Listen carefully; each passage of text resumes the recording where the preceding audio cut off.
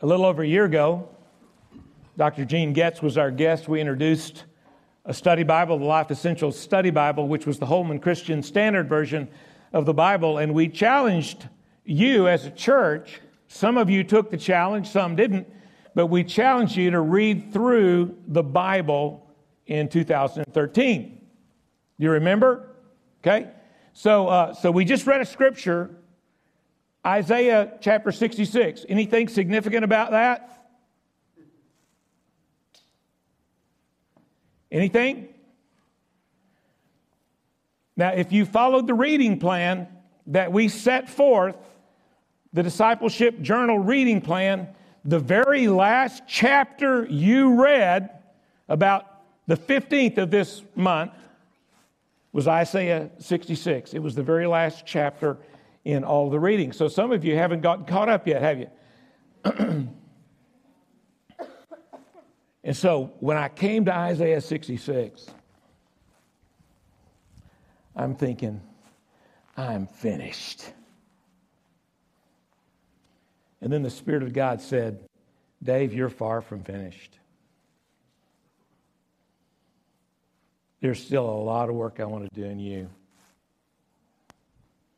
And so he drove me to those two verses in that last chapter to first of all think and ponder who God really is, and then to see myself in perspective next to him.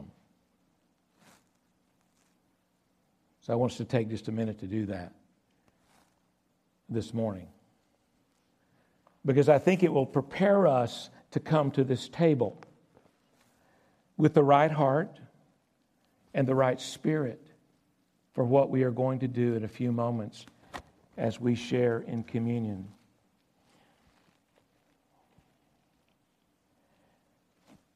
Isaiah 66 and verse 1 says this. This is what the Lord says, heaven is my throne and earth is my footstool. Now that's the Hebrew way of saying that everything is his. Everything that is because of him. When you say heaven and you say earth, you're saying everything that is and everything that exists. He says, it's my throne. Heaven is my throne. He says, the earth is my footstool. What house could you possibly build for me? And what place could be my home? My hand made all these things so that they all came into being. Well, for centuries we've sought to build houses for him, churches. Before then, there was a tabernacle in the wilderness. Interestingly enough, back in Acts chapter 7, you'll remember Stephen who was just a deacon in the church, was brought before the Sanhedrin because he was openly testifying about Jesus. And so they grilled him in the Sanhedrin. And Stephen started back at the very beginning with the promise given to Abraham and just began to give a short but very concise summary of all of Israel's history, until he comes to verse 44 in chapter 7 of Acts. He says, our ancestors, they had a tabernacle of the testimony in the wilderness. Remember, Moses led them to Sinai, and then they carefully constructed a tabernacle in the wilderness, just as he who spoke to Moses commanded him to make it, according to the pattern that he had seen. And our ancestors in turn received it, and with Joshua they brought it in with them when they dispossessed the nations that God drove out before our fathers when they entered into the promised land, until the days of David. He said, at David, he found favor in God's sight, and he asked that he might provide a dwelling place for the God of Jacob. But it was Solomon who built a house. However, Stephen says, the Most High does not dwell in sanctuaries made with hands.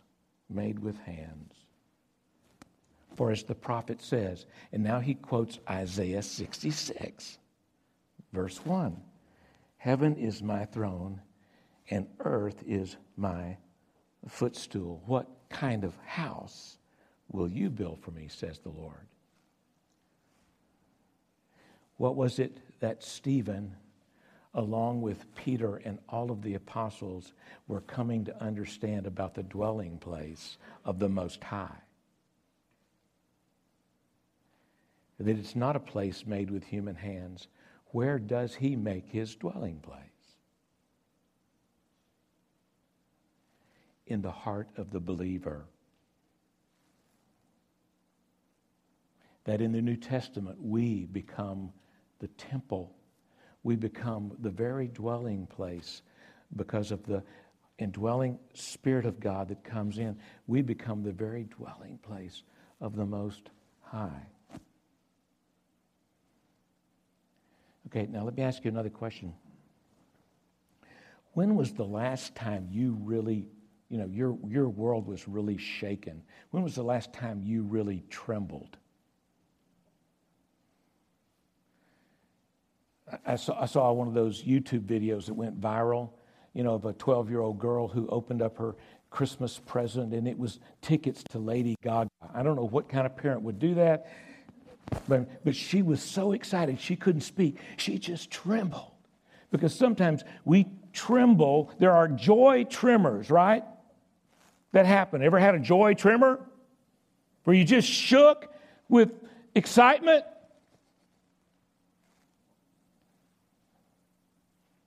What about you're driving on a freeway and you just narrowly miss, having a major accident, and the adrenaline just suddenly just rushes through your body, and you just tremble, and you understand the significance of what somehow you have just avoided, but you have to pull off the side of the road, gripping the steering wheel just until you can calm down. Ever been there? Or heard a loud bump in the night and you just sit up erect in bed and you just tremble with fear because of the unknown, because you don't know what just happened, and you're listening and tuning your ears, and but fear just suddenly grips you. When was the last time you really trembled? In verse 2, Isaiah says, and I think we could pose the question here. So if he makes his dwelling place in us, what kind of place, what kind of heart does he look for his dwelling? This is the Lord's declaration. I will look favorably for this kind of person, one who is humble. One who is humble. The word there is ani in Hebrew. Most of the time in the Old Testament, it's translated poor. 2/3 of the time in the Old Testament, it's translated poor. Who does he look for? Where does he? How does when his eyes search? Where does he look to make his dwelling? On the one who is humble, who is poor. Does that sound familiar? Where does Jesus say that all wealth in the kingdom is bestowed?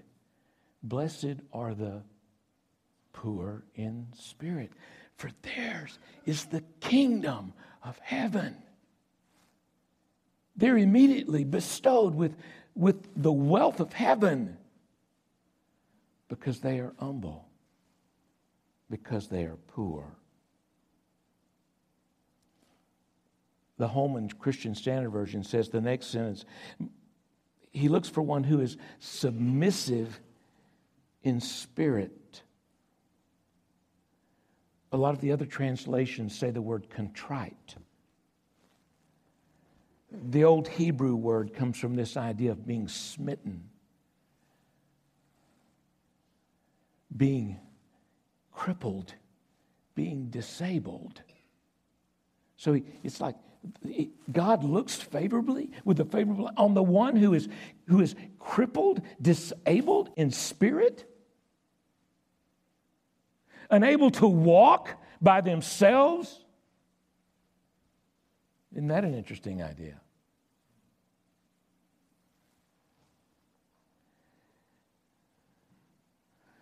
Contrite in heart, broken. A heart broken. That might mean their heart is broken over their sin, but it could just mean their heart is broken within them because of life and the circumstances of life. You know, when Jesus said, "Blessed are they," in the second beatitude, "Blessed are they that mourn," clearly, he could be referencing, the commentators generally sort of pick sides. Well, is he talking about they mourn because of their sin? Or does he talk about they mourn because they weep because the circumstances of their life are so difficult and so sorrowful? Jesus doesn't offer that commentary. He says it's probably both.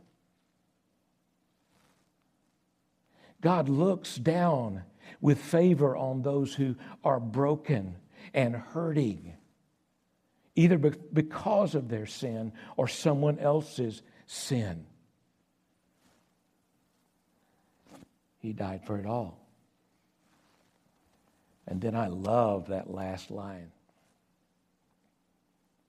Not only are they humble, submissive, or contrite in heart, they tremble at my word.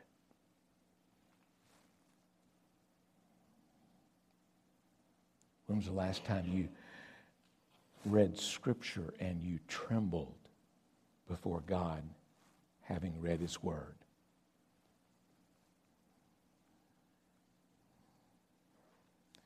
The word means fear,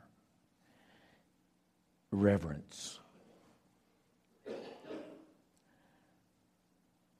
One who reverences or reveres His word or His commands. One who, the Message Bible says, who is reverently responsive to everything God says. I love that. God looks for that kind of heart to make His dwelling. The person who realizes they have absolutely nothing that they can offer Him. They are poor. They are humble in spirit. And they are contrite. Broken.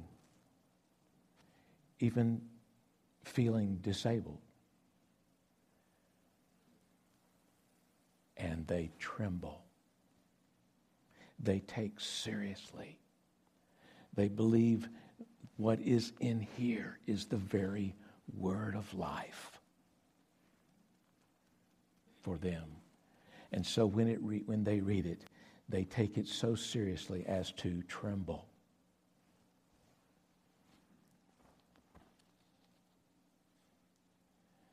I wonder how it is that we lose our sense of wonder and anticipation, reverence and fear for God and for His Word, for all things that are holy and are sacred.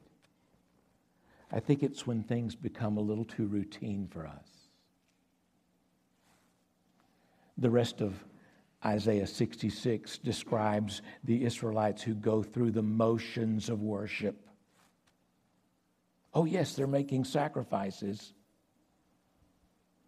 And God still loves them, but they're getting nowhere because they just go through the motions. I remember years ago, I'm a seminary student.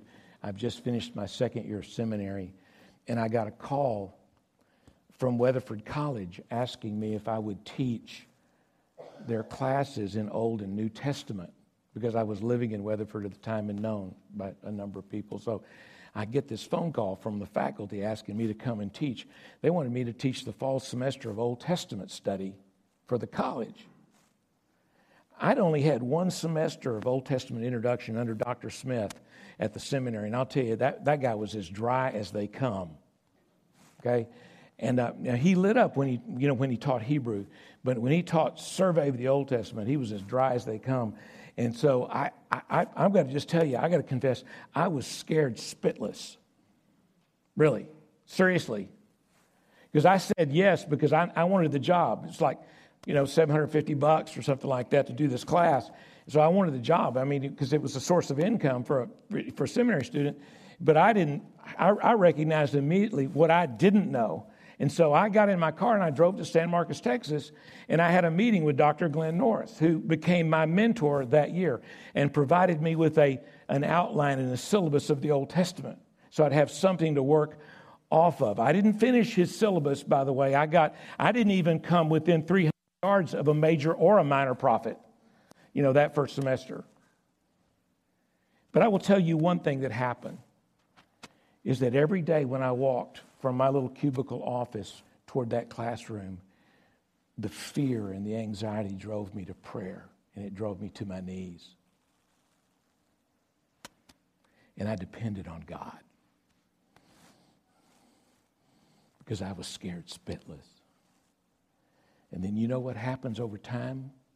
You start feeling pretty good about your presentation. You got your outline down, and you got a few illustrations to kind of mix in, and then you rock along, and then a few years later, you realize you're walking casually from your little cubicle office over to the classroom, and you're not praying anymore.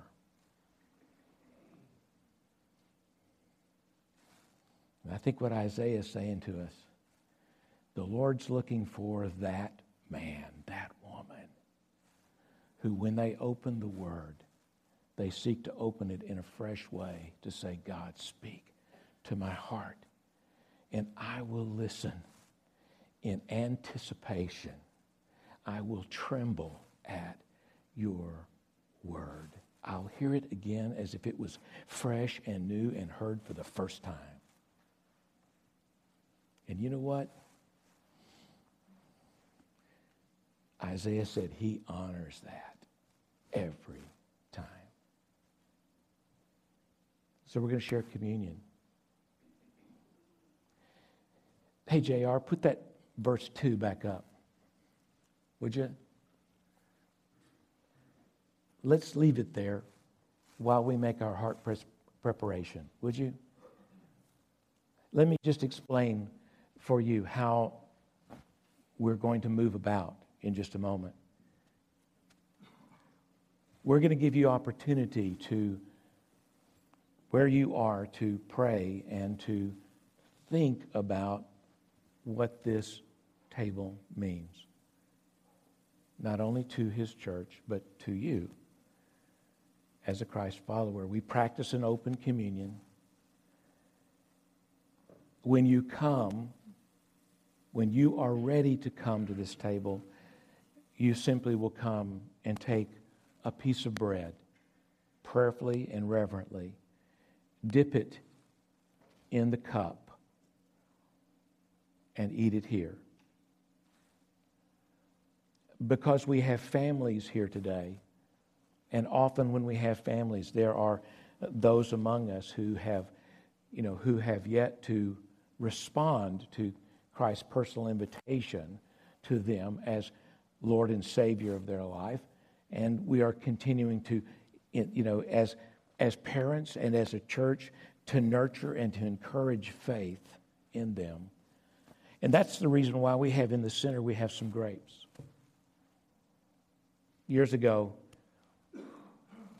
one Sunday, sitting with my son Jim in a church service in which communion was being served, and as they were passing the plate of bread by, and I took a piece of bread, my son, who was at the time 7 years old, leaned over and said, "Dad, why can't I have any of the bread?"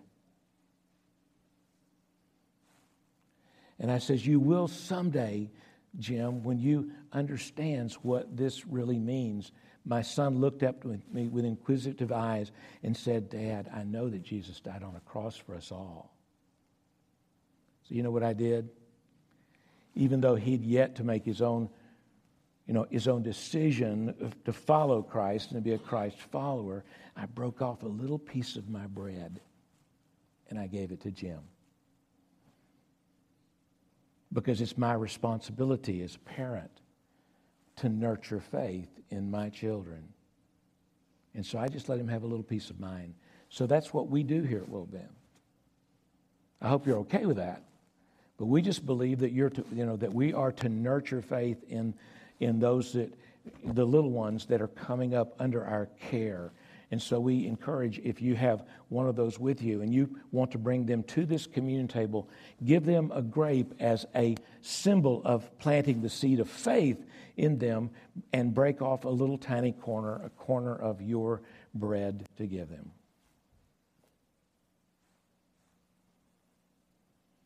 But then when you're ready, you come and receive communion for yourselves. So now is your opportunity to humble yourself,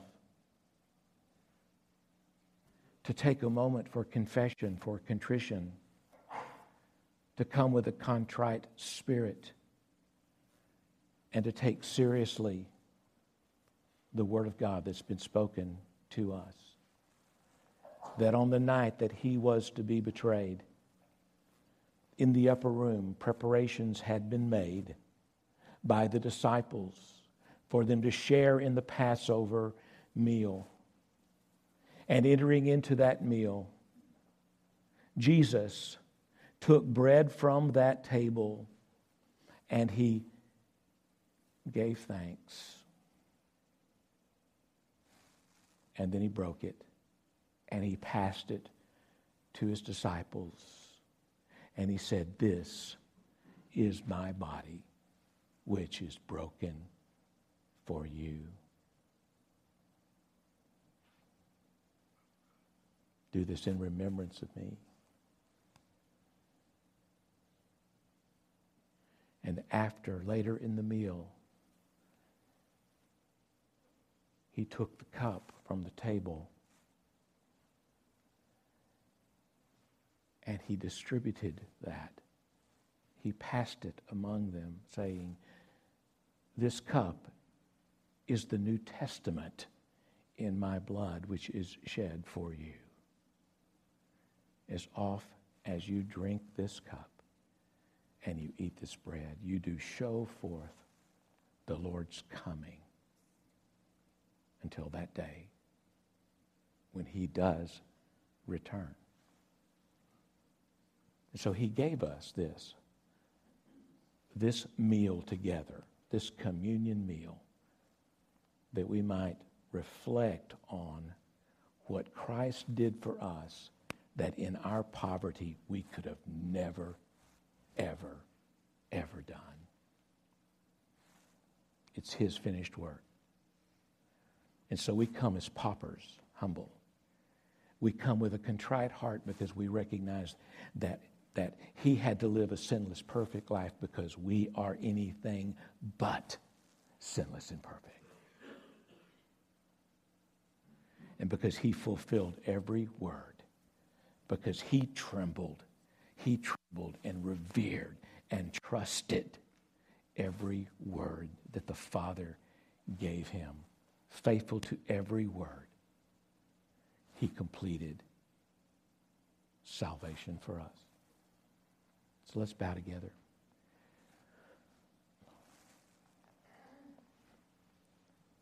I would ask that you come in a moment when you have prepared your heart,